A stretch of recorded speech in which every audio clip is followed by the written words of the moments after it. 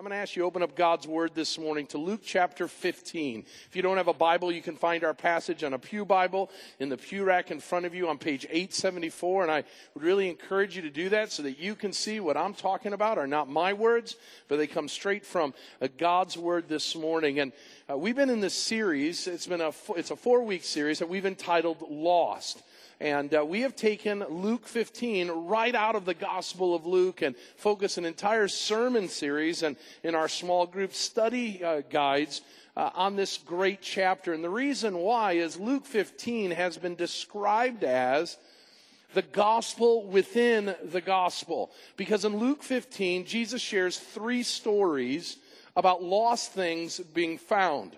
Now, the theme of lost being found is to help us as those who are sinners, those who are lost in a world of sin, that God, our heavenly and loving Father, wants to find us and searches out for us so that we might be found and brought back into a right and vibrant relationship with Him. Now, Jesus has shared 3 stories amidst a mixed crowd of people. We are told in Luke 15, verse 1, that Jesus is sharing and talking with people who are identified as sinners and tax collectors. They're the deplorables of Jesus' day. They are the ones that knew they were sinful. Everybody knew that they were sinful because they carried their sin, if you will, on the outside. They were known for their sin. But then Jesus also is speaking to a group of individuals called the tax collectors and scribes. These are I like to call the religious muckety-mucks, if you will. They know they're better than the deplorables, and yet they have sin. It's just not external. It's inside the heart. It's an internal struggle that they're dealing with, their self-righteousness and their arrogance and pride. And Jesus has been sharing stories that are teaching both of these groups of people that they're lost. In the first story Jesus shares, he speaks about a lost sheep that has wandered away. And it's the good shepherd who goes and searches far and wide to find that lost sheep and to bring that lost sheep back into the fold. And then the second story Jesus shares that we learned last week was a woman who's in her house who loses a coin, a silver coin to be exact. And she loses a coin, and you would think it's not that big of a deal. We lose dimes, nickels, pennies, quarters all the time, and we don't go turning our house upside down to find it. But we learned last week that silver coin identified her not only as a married woman, but a pure woman. It was like her losing her wedding ring. And so she goes on this all-out search, and she seeks to find it. One in a far-off land, but one in the house. The sheep wandered away. Coins can't wander. And what Jesus is sharing is that whether you're close to home or far away, whether your sin is before everybody or it's somewhere hidden so no one can see it, you're still lost and in need of someone finding you. Well, at each of the end of the stories, there's a rejoicing that takes place. There's a party that breaks out. There's a celebration. The shepherd rejoices with his neighbors and fellow shepherds that the sheep is found. The woman gathers all her girlfriends together and says, that which is lost has been found. And it's a reminder that when lost people are found, God, our Father in heaven, brings about all of the heavenly creatures, angels, and the rest of the Godhead together to rejoice and to be glad in it. That which was lost has now been found. Now, what has happened is Jesus has been working down a ratio ladder, if you will. First of all, he starts with 1 of 100 with regards to the sheep. Then last week, it's 1 of 10 coins. Today, it gets even smaller. It is 1 of 2 sons that he's going to talk about. And what Jesus is trying to get to is that whether we're a part of a big number or a small family, we are still incredibly important to God. And so Jesus shares a story, probably one of the most famous stories in all of Scripture, the story, as we've entitled it, the prodigal son. And in this story, a son is going to make a decision that no longer wanting to live in his father's house, he takes what is his and he goes and runs away to live a life of reckless living. At the point of utter disaster, it dawns on him that life back at home was better than the life he's living now, and he makes a decision to head back. Unknowing what the response would be of his father, that decision would be one of great repentance and great desire to some way, somehow, pay restitution for the wrong he has done. And we're going to find out what the father's response is as we read the text. So turn with me in your Bibles to Luke chapter 15. I'm going to read verses 11 through verse 24 of the text. Now, this is part one of a two-part story. And so we're only going to go to verse 24, but the story goes on because we're going to learn that amidst this family where one son has wandered away and sowed his wild oats and rebelled against his father, there's another son, an older brother, and the older brother has stayed at home. The older brother has done what he's been called to do. The older brother has obeyed and been diligent in doing his duty for his father. But what we're going to learn next week is, maybe today you don't feel like you've done too much wandering, too much rebelling, too much going out sowing your wild oats. Well, there's a word for you next week. Because that one who was close to the Father was far away when it came to his heart.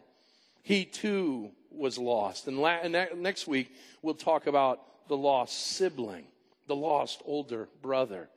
But in each of these stories, what Jesus wants us to remember is to put ourselves in the situation. So whether you feel like it or not, the scriptures tell us we're all prodigals. We all have wandered away, each going our own way, the scripture says.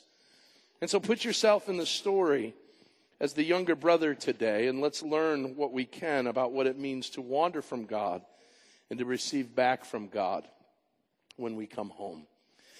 And Jesus said, there was a man who had 2 sons. And the younger of them said to his father, Father, give me the share of property that is coming to me. And he divided his property between them. Not many days later, the younger son gathered all that he had and took a journey into a far country. And there he squandered his property in reckless living. And when he had spent everything, a severe famine arose in that country. And he began to be in need. So he went and hired himself out to one of the citizens of that country, who sent him into the fields to feed pigs. And he was longing to be fed with the pods that the pigs ate, and no one gave him anything. But when he came to himself, he said, how many of my father's hired servants have more than enough bread, but I perish here with hunger? I will arise and go to my father, and I will say to him, Father, I have sinned against heaven and before you. I am no longer worthy to be called your son. Treat me as one of your hired servants. And he arose and came to his father. But while he was still a long way off, his father saw him and felt compassion, and ran and embraced him and kissed him. And the son said to him, Father, I have sinned against heaven and before you. I am no longer worthy to be called your son. But the father said to his servants, bring quickly the best robe and put it on him, and put a ring on his hand and shoes on his feet, and bring the fattened calf and kill it, and let us eat and celebrate. For this my son was dead, and he's alive again. He was lost and is found. And they began to celebrate. Let's pray. Father God, thank you for this scripture. Thank you for this story. Thank you for what it teaches us. Thank you for what we can learn through it and by it. Now, Lord, I ask that we would put ourselves into this story, that we would use this story to mold us and change us and to make us more like your son. Teach us today what it means to walk away from you and your goodness. Show us the futility of a life of sin, and remind us of the great love that our Heavenly Father has for us, that through the shed blood of Jesus we might have life in all abundance.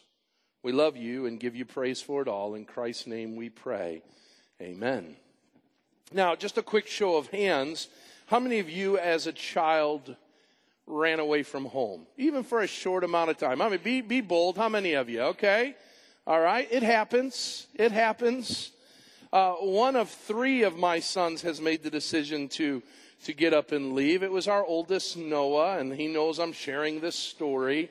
But Noah was about 8 years of age, and he had just had enough of mom and dad. He had had enough of our rules and all of that, and it came to a head one day because a carnival was happening in our local community at the community building in town.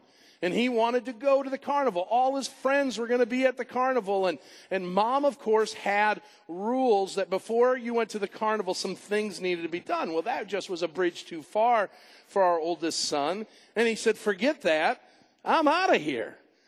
Okay, that's kind of a bold statement for an 8-year-old. And he stormed up the stairs and did what 8-year-olds do, right? When you're going to leave home, he started packing a duffel bag, and he packed a pillowcase full of stuff, and he had both of them. They were weighing his little 8-year-old body down, and he stormed out the door, and Amanda says, you're going to go get him, right? Go get him. And I'm like, no, let him go. Let him go. Let him learn what it is to live on his own. And so he makes his way out the front door. He makes his way down the sidewalk, and I'm watching from a second-story window, and I'm watching. I've got my fatherly gaze upon him. And then he turns the corner, and I got to run to the back of the house, and I'm waiting to see him show up after he passes the house, and there's nobody. He's gone. Where did Noah go? Now I'm wondering if my strategy worked. Well, what happened? Where did he go? What did he do? And the man is like, I don't see him, knucklehead. Hey, old man, I'm going to run away from you here in a moment. Where's our son? I'm like, I don't know. What had happened was he had been picked up in a car. Okay, this is where Dad gets in a whole lot of trouble. Luckily, it was one of our church neighbors who had seen him. By the way, it's awesome. We have a picture. I couldn't find it for this sermon illustration. It's a pathetic look. He's wearing a Village Bible Church t-shirt as he's running away. So advertising, come to Village where you get kicked out of your home at 8 years of age. And so one of our church members who lives in Hinckley had picked him up, and they were heading to the carnival, and they thought it was a little odd, but Noah said, hey, I'm going to the carnival, and he loaded his stuff up in there, and we got a phone call right away saying, we've got Noah. This is why Amanda is starting to get really upset with me, that my strategy is terrible. So we're going to take him to the carnival.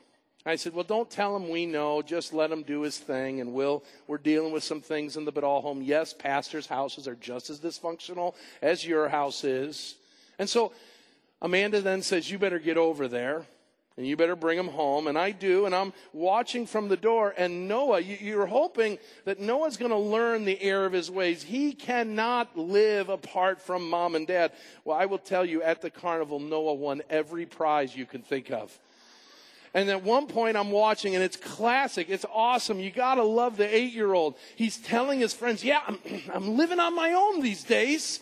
And things are good, and really, you're living on your, I told my mom and dad I'm out of here, and really, wow, that's gutsy and all of that. I'm like, the worst should be happening, and he's having his best life now right in front of my eyes, and it didn't work out. He came home, and he learned, unlike the prodigal son, that bad things happen when you run away. He had won all kinds of stuffed animals and toys and all of that. But at some point in our lives, we want to run away. Maybe as a kid, mom and dad's rules got too much and you wanted to run away from home. Maybe you want to run away from a relationship today. Maybe you want to run away. Here's Sunday and Monday's coming. You want to run away from a test at school.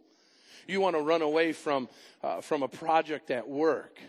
Maybe you want to run away from your family relationships or obligations. We all at times want to run away. Even the best of believers would say from some time or another, we're tempted to want to run away from God. The hymn writer says, prone to wander, Lord, I feel it, prone to leave the God I love. We are at our very heart, in essence, runaways. And Jesus tells this story about a runaway. And the person who runs away and throws himself into reckless living, throws himself into fruitless opportunities, he throws himself into all manner of sin, and he finds himself at the end of the day at the bottom of the barrel. And the question before the audience that Jesus is speaking to is, how is the Father going to respond? And what we are going to see is a story unlike any story about God.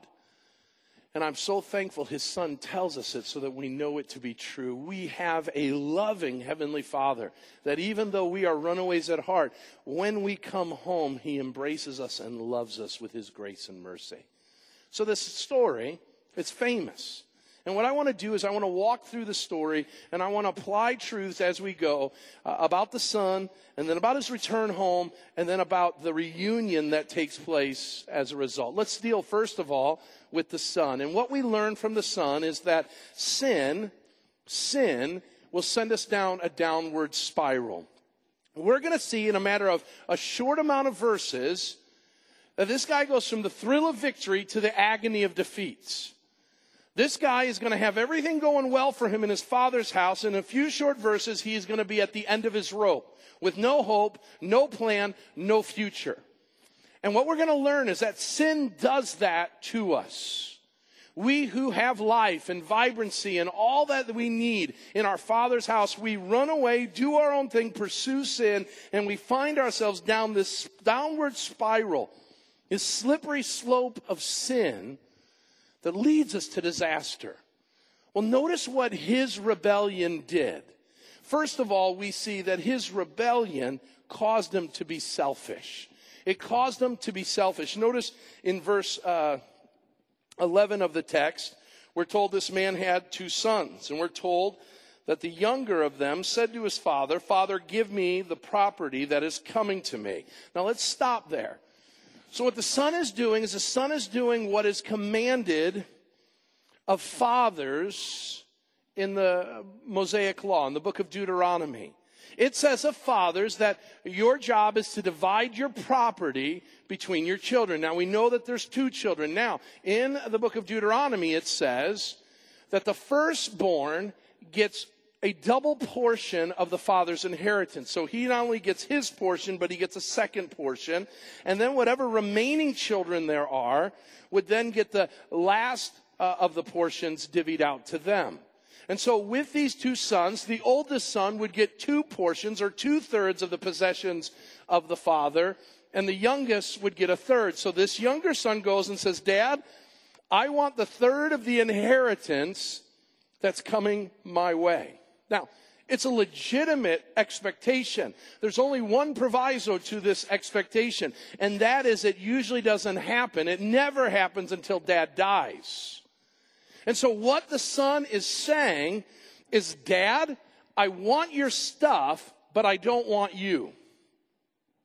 Dad, why won't you die already?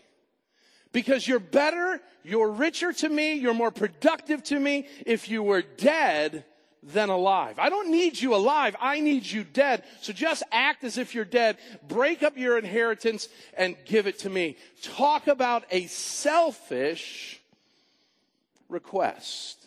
Now, let's just stop there and recognize that that is exactly what we do when we sin. That's exactly what the unbelieving world did this morning when they woke up. Because what they did was they said, "God, I want your oxygen. God, I want your planet. God, I want your life. God, I want your ability to breathe and all of the things that you've created. I want all of your gifts, God, but I don't want you." You see, what sin is, listen very carefully, what sin is, when we decide to sin, we take God's good gifts and we splurge on them as if God is dead. Does that make sense? So what we're saying when we choose sin is, "God, thank you for your inheritance to me. I'll take it. I'm going to use it my own way, do it my way, as if you're dead, because you're better off dead to me than you are alive." And so sin causes us to be selfish. Now notice something else that's really important here. When it says that the father, which the father says, hey, I want my share of the property, it says that he divided his property between them. That word property in the Greek comes from the word, it has the root bios to it, which is where we get biology from. Literally what the boy was asking for, the son, was, Dad, give me a third of your life. And the father tore up his life and divvied it up between his sons. And the son sat there and watched it. The son sat there as he went through the precious things that he had probably been given by his ancestors, and he said, 2 for the oldest, 1 for the youngest. He looked over his livestock and said, 2/3 to the oldest, 1/3 to the youngest. He looked over his land and he said, 2/3 to the oldest, 1/3 to the youngest. And he divvied up his life so that his son could take it. Now it says that his son, what is he going to do with it? Maybe he's going to take the inheritance and splurge on his father. Hey, older brother, let's throw a party for our dad. He's been so generous and so gracious. Let's take what he's given and let's spend it on them. What an awesome tribute of love and affection for an honorable father. But notice what the text says. He takes it, his selfishness drives him to separate from the father. To separate from the father.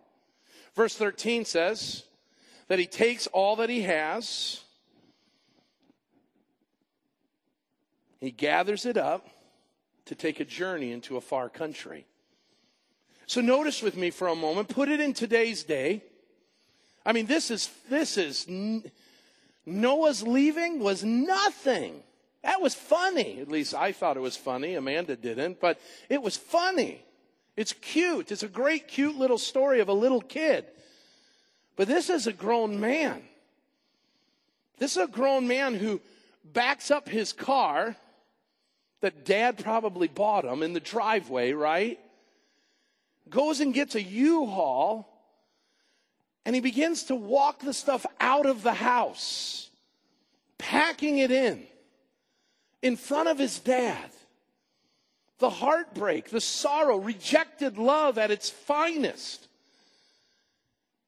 And he loads it up, shuts the door. No, goodbye, Dad, I'll see you soon. I'm going to go make a life for myself. I'll make you proud. No, Dad's in the rearview mirror. He peels off, and it says he's heading to a far country. A far country. Jesus is trying to paint the picture that he wants nothing to do. He doesn't want to be in the same area code as his dad. His dad has connections. I don't even want to be connected to the connections of my dad. I'm going to go off, not to a neighboring country, not to the next town over, but to a far off country. In a far off country, nobody really knows who I am. Nobody knows what family I've come from. In a far off country, I can get away with things that I can't if I'm at home. In a far off country, I can do what I want, when I want, how I want, and no one is going to be there to stop me. And with every step and with every pursuit of following his temptations, sins, and dreams, he separates himself from the Father. And that is what sin does to us. Sin takes us from the house of God. And we go and we pursue things far from God. So that God won't see it. So God won't hear about it. So the Christians around us won't be aware of it. And so we go and we do things in private. And we do things in dark corners. And we go to far off places. We can get away with it on the business trip. But we can't do those same things when we're around our community. And so he goes off to a far country. Now notice, he squanders what is important. He squanders what is important. It's all that he has. Notice it goes on and he says he goes off to this far off country. And we don't know how long he's there. But it says that he squandered his property in reckless living. So he lost it all. Now, we don't know how exactly he lost it, but there are some clues. The phrase reckless living in the Greek would speak of a couple things. Number one, reckless living means that you're a bad business person. And so a person who had a business in the first century, who had to file for bankruptcy because of bad practices, because of foolish business planning, they would say, oh, he squandered his business on reckless business practices. And so there's this idea that this guy doesn't know how to handle money because his dad has done all the handling of money. But now, since he's separated himself from the father, now he doesn't have his dad watching an eye on him, keeping an eye on him to make sure he doesn't do something foolish. Now, one individual said that the far-off country probably had different currencies, different exchanges. And so with everything that he did, he was vulnerable to the loss of money. To keep a long story short, and I won't share the whole story, but my father's an immigrant from Iraq, and he came to this country at 16 years of age. And at one point in his story, he tells us that he was getting a cab ride, and he pulled out all of his life savings that his family had given him as he left Iraq, and he pulled out the wad of cash, the envelope of cash, and the taxi driver saw it. Knowing he didn't speak English, he kept saying, "Give me more." And before he knew it, he's handing him bills upon bills upon bills. And it took a police officer to stop and see what was going on and to stop him and say, "You're giving too much." Why? Because my father was from a far-off country, and he was in a new place, and he didn't know, and he was reckless. The second idea of reckless living the scriptures paint for us is one who is drunk. And so drunks can be reckless in their living. How many drunks have gotten drunk on a Saturday night only to open up the next day or the next week or the next month the credit card statement or the banking statement and says, "I spent what on what? I don't remember that." And so there's this picture that he was intoxicated, just throwing money at whatever, reckless living. Finally, we get a picture of what this son was spending his money on from the older brother. Later in the story, the father comes and tells the older brother to come in. "Your brother's been found. Let's throw a party." And the older brother says, "Why would you kill the fattened calf for a brother who," and he uses the word not squandered, but devoured your possessions, your life, and he says this, "with prostitutes." Oh. Now, before I forget, and we'll talk about this next week, how would the son who stayed at home had known what the other brother had done? Many commentators believe that the father, being a loving father, kept watch on his wandering son by sending one of his servants to report back all that was going on in the far country. And word had gotten back that he was spending his money in shameful ways. Listen to me very carefully. Sin causes us to squander things. And one of the reasons why is we become addicted to sin. And when we start with a little sin, the desire for it grows. And so the little that used to take care of us isn't enough anymore. So we've got to double down. We've got to double down. And before we know it, we're spending more and more money. Let me give you some illustrations from some modern day pagan theologians. Let's start with Axl Rose of Guns N' Roses, who said of his drug habit, "I used to do a little, but a little became too little, so a little got more and more." Can't we say that of sin? I used to do a little sin, but the little sin became too little, so my sin became more and more. Introduce the Rolling Stones, Mick Jagger, another pagan theologian. And what does he say about life? "I can't get no satisfaction. Oh, I try, and I try, and I try, but I can't get it. So this guy's looking for satisfaction in a far-off country, and he's doubling down, putting all of this money, this hard-earned money that a father's built over a lifetime, and he's devouring it. He's squandering it on reckless living, never getting what he's looking for. Is that not the quintessential definition of our sin? And yet, like the prodigal, we keep going after it. That sin nature is a powerful thing. Well, it leads us to something. Notice, it leads us to be susceptible to trouble. Susceptible to trouble. I'll get to the slave part here in a moment. You can write that down as well. But susceptible to trouble. A famine breaks out. In other translations, a crisis happens. Something he didn't see coming. Now, notice in the text, it's very important. What Jesus is sharing is important. And we blow right by these things.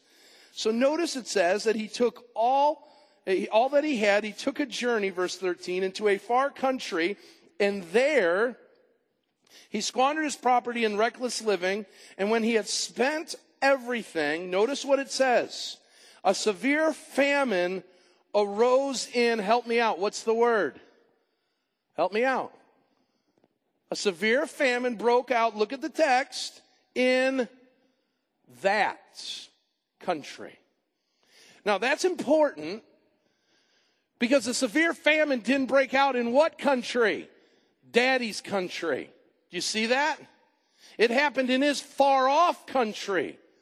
And what happened was his sin led him places that now at a time and at a moment he became susceptible to all kinds of issues, all kinds of struggles. He wouldn't have had those struggles. In fact, when he is in the pig pen later on in the story, he says, in my father's house, they've all got bread because there's not a famine there. But because he chose to go and live in sin in a far-off country, where he found himself was where the crisis took place. Listen to me very, very carefully. And it's not an all general term, but it happens, and sadly happens more than I wish to admit. Many times, the crisis in our lives come not because we're just bystanders of some bad things, but many times we are living in the famines of our life because of consequences of our sin. Because we're not in the country we should be, and we're in some far-off country, far away from God. And the consequences of our sin. He had devoured all he had. Had he been in his father's house, his dad was a wise man. He had endured famines before. There was always plenty in his house. His dad would have planned for it, but he had squandered it. In his father's house, there would have been connections. When he brings the people together, there's all kinds of people that show up for the party because he's a well-connected man. And so had there been a famine, they would have joined together and served. He's isolated and alone, and it says, and no one will give him anything. You see, when we isolate ourselves from our Heavenly Father and live in sin, we are susceptible to all kinds of issues. And how quickly the great and the mighty and the powerful can fall because of sin. He's susceptible to sin. And we see that in so many places and lives. Notice it makes him a slave. So what does he do? He's in need. Verse 15, so he went and hired himself out to one of the citizens of that country. And so the Pharisees are listening to Jesus and saying, what? A Jewish man? Part of the household of God would go and work for a pagan, a foreigner?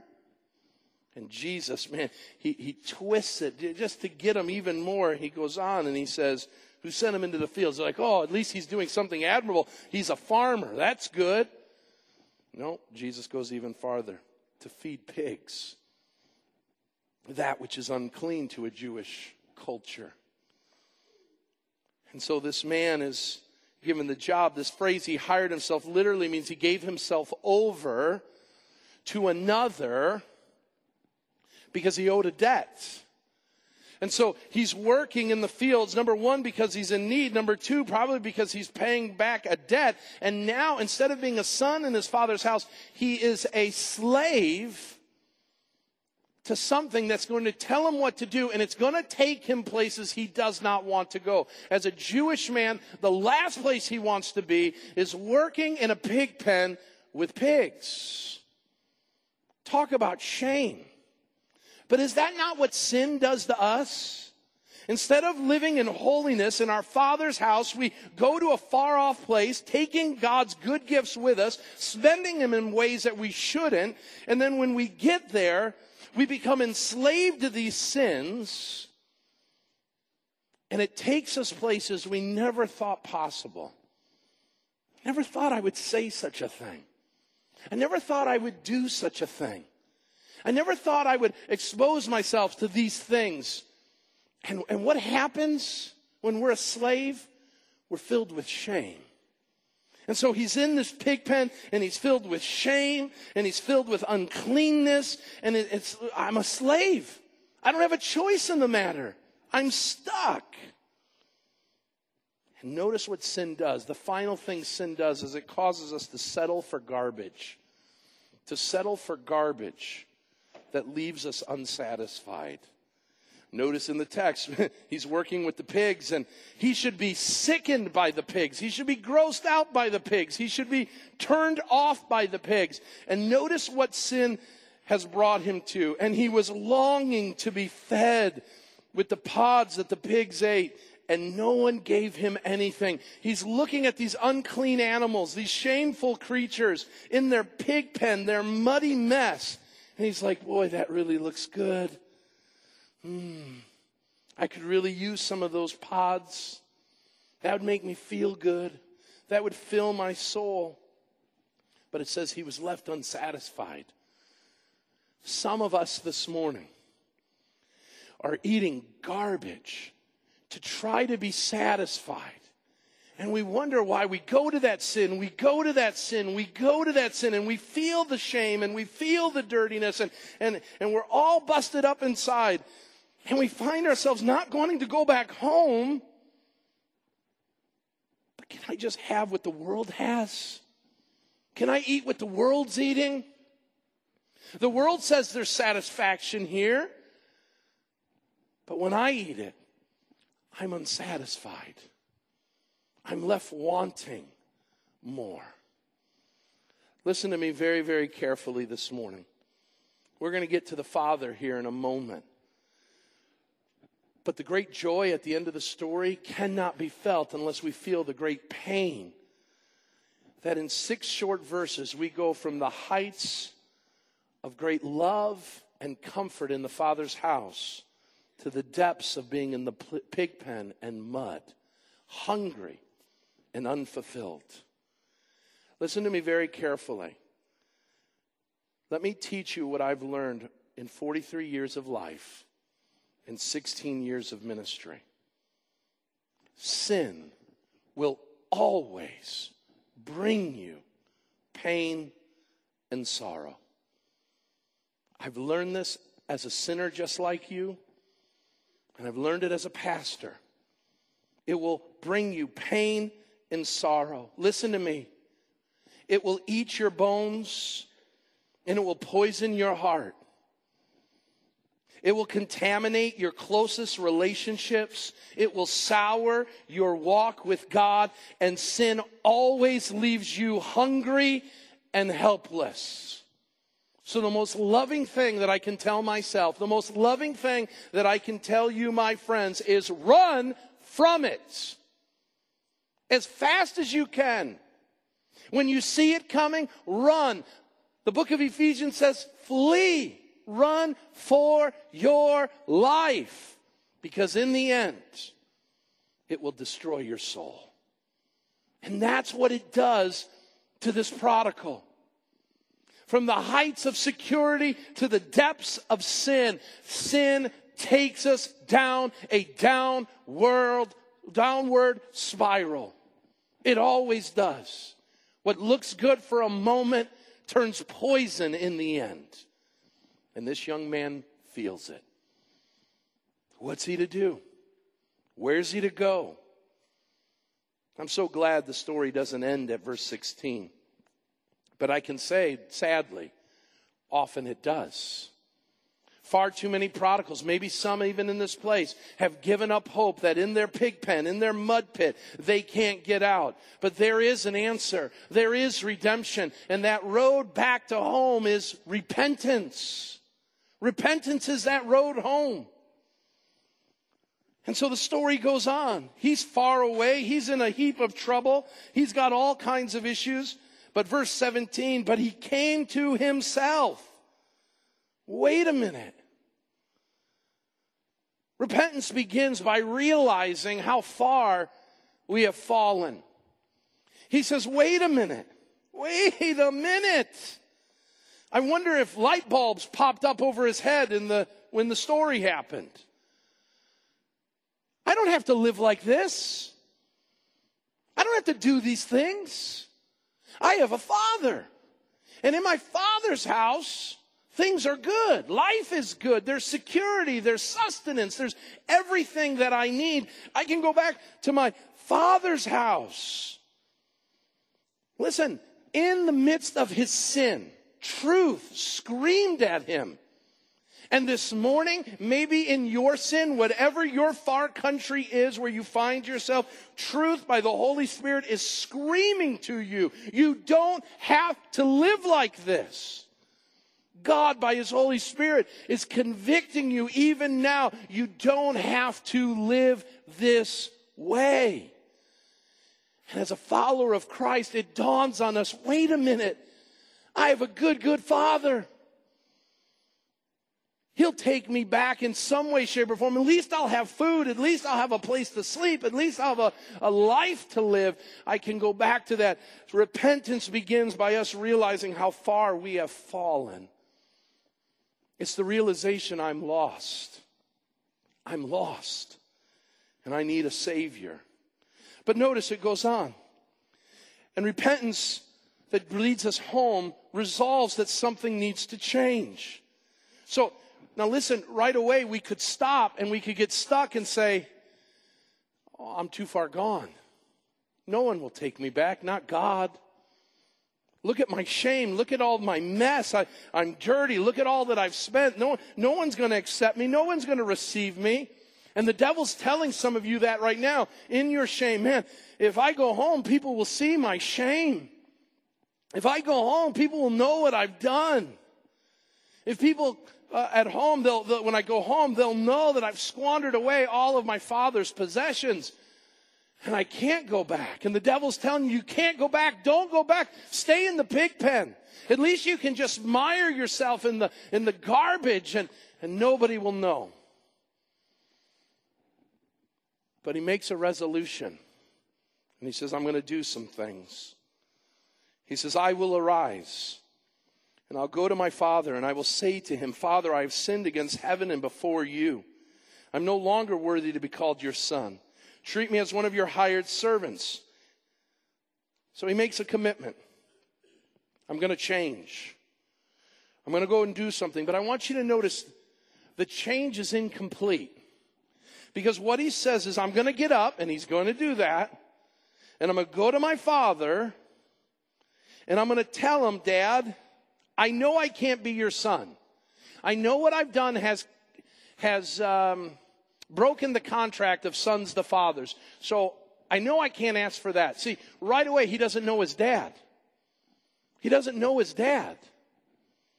So he says, well, my dad would no doubt treat me, follow along with me for a moment. My dad is no doubt going to treat me the way I treated him. Remember the selfishness of his request? The selfishness of his request was the following. Dad, I don't need you, but I need your stuff.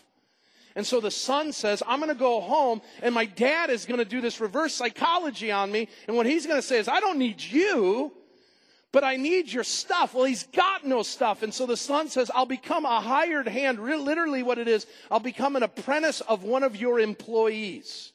So I won't live in the house, but I'll begin to work for one of your vendors. And by working for one of your vendors, I will start to build up an income. And what I will do then is give you my income as restitution for my sin. Listen, he's doing the very same thing that got him in trouble in the first place. He thinks that possessions and money are more important than relationship. And so he goes and he's like, I'm going to go do this. I'm going to speak to this in this way. But it involves something. Notice in the text it says in verse 20, and he arose and came to his father. Notice there's nothing about house. There's nothing about home. I'm going to see Dad. But in order to see Dad, this is so important. I love that Jesus does this. In order to see Dad, something's got to change. See, we think of repentance and we say, well, I'll change my mind about things. And there are some that say repentance simply is a change of mind. And I say that's hogwash. Because repentance is more than a change of mind. Because if there's really a change of mind, there's a change in behavior. So he doesn't sit in the mud and say, well, I'm going to go to my dad and I'm going to do this, this, and this, and things will get better, and never do anything about it. He gets up out of the mud, out of his sin, and he turns from the far country that is behind him now, and he does a 180 from where he was going, and he begins running home. Now, he runs home by running away from his sin. The far country is the picture, it's the personification of the sinful life. And he gets up and says, I'm no longer going to sin. You see, for many of us, we stop short. We get in trouble with our sin. Maybe we get caught in our sin. Maybe we've told a lie and we get caught in the lie. And we say to God and others, I promise I'll never do that again. Nothing changes, but we promise I'll never do that again. God, you'll never see me going after those things again. You'll never hear me, God, talk like that again. Never again. But if there's no true repentance of the heart and repentance of action, then we fall back into it again and again and again. This guy says, I'm done with the far country. I'm running from sin. Listen to me very carefully. You're running. No matter what you're doing, you're running. The question is, are you running to sin or are you running to your Father? There's no in between. What are you running to? This guy had run to his sin for long enough, and it dawned on him that it would be better to run back to his Father. So what does he do? He returns home. He returns home, and notice what the text says. It says that as he's returning home, while he was still a long way off, his father saw him. Let's stop there. He doesn't know what the response is going to be. You see, repentance is a risky endeavor. It's humble. I got no other choice but to fall at upon the mercy of my Father, to kneel down and humbly say, I got nothing. I've got nothing, Father. And that's what we do with our repentance with God. You run to God and you place yourself at His mercy. God, I got nothing except a life of sin. I got nothing to show for what you gave me because I devoured it. I squandered it on all kinds of terrible things I don't even want to talk about. And all I've got standing before you is myself, beaten and battered and dirty. It's a risky endeavor. But what does he find? He finds forgiveness. And the reason why he finds forgiveness isn't because the law of Moses said, fathers, when your sons go away and are wayward and rebel against you and are disobedient, kill the fattened calf, put a robe on them and love on them. No, it says when they get home, kill them. Kill them. Throw a party. Gather all your friends and tell them it's BYOS. Bring your own stone. And bring the stone, bring the rocks, and we're going to kill them. So word gets out. I don't know how. Some say it's because he's had someone watching him the entire time. That the father knows the son's coming home. And he looks and he sees from afar the son coming back. And forgiveness wells up in his heart. He forgives because he's a loving father. Because he's filled with compassion. He sees this terrible shadow of a son that he once had entering in, and he runs to him. This is unbecoming of a Middle Eastern father, the patriarch of the family. The patriarch of the family doesn't run. To run in a robe means you have to hike up your robe and show off your legs and show exertion. That's not what you do. And then it says he embraces him. And there's this very emotional response. And again, I understand this. I come from a Middle Eastern home, and I can tell you two things my grandfather didn't do as the patriarch. He didn't run. People waited for him. He didn't run to them. And one thing I rarely saw in my grandfather was emotion. It was unbecoming of a patriarch to show emotion like that. And he runs. And he embraces the son. Now, why does he embrace the son? Because I think deep down inside, he's worried that as this guy's walking down Main Street, probably naked and shamed, that the men of the city are grabbing their rocks and saying, it's time to kill him. So he runs to protect him. He runs to protect him, and they're going to have to get through me to get to my son. And if I show myself to love my son, then my son will be protected. And that's what he does. So a couple things we see from the Father. We see he's looking always for his return. God's longing for you to return. God knows where you're at. The Father knew where the Son was. And the Father's waiting. And the Father's using things in your life to bring you low so you'll come back to him. And when he sees you, he has compassion. Now there's something else that he does. Notice that there's no mention. The son starts talking and the father cuts him off. Now I know where the son was going. Father, I'm going to be a hired hand in your house because I'm unworthy to be your son. And so you're going to, listen, what I did in the country, he doesn't even get that far. Far country's never talked about because God leaves, he leaves our sin behind. I don't want to hear about it. It's been taken care of. Leave the shame back there. And so what does he do? He lavishes on us good gifts. Good gifts. Bring the robe. Why? He's naked. He's shamed. Put my robe on him. So instead of people seeing him, they see me.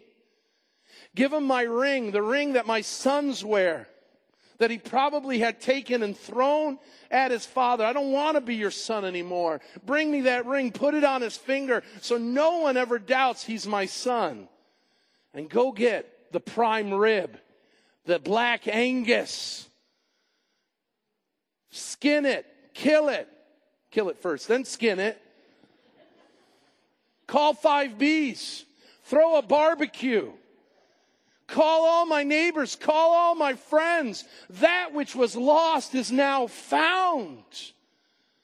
That which was dead is now alive. And what we do is we see a picture of God's immense grace for us as sinners. We come to God and we're broken and battered and beaten down by this world and sin. We've got nothing to show for us, and we think we're going to have to explain ourselves to God. And God lavishes his love upon us and says, welcome home.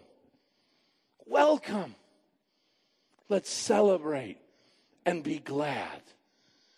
The story of the prodigal son speaks to the message of a loving father who out of his grace, compassion, and mercy showers us as dirty, rotten, filthy sinners with unspeakable grace.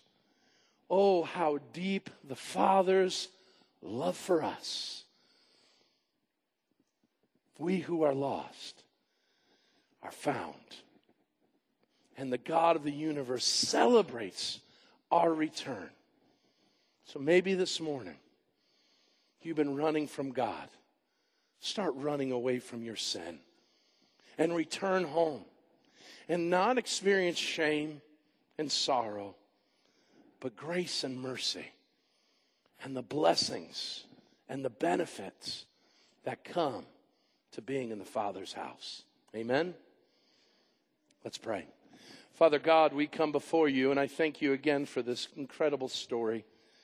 And I thank you for the truths that we can learn from it. Now, Lord, we know this story's not done. We know there's still another part of the story that we have yet to unfold. And so, Lord, I pray that we would just sit as prodigals and hear you calling us home. Lord, we don't have to worry about our shame. We don't have to worry about our sin because it was covered. We've already heard it sang today. It was shed for us, that blood of Jesus. And all that we get to receive now is a celebration and hugs and love and mercy, because that which was lost has been found. Lord, I pray that those who are lost this morning might find themselves in your embrace before they leave this place. That they would seek out others and ask, how can I be found in God? How can I come home? And that they wouldn't leave until they know that they're back in the Father's house, loved by our Heavenly Father. We love you and give you the praise for that love and that mercy and that compassion. And we thank you. And it's in Christ's name we pray. Amen.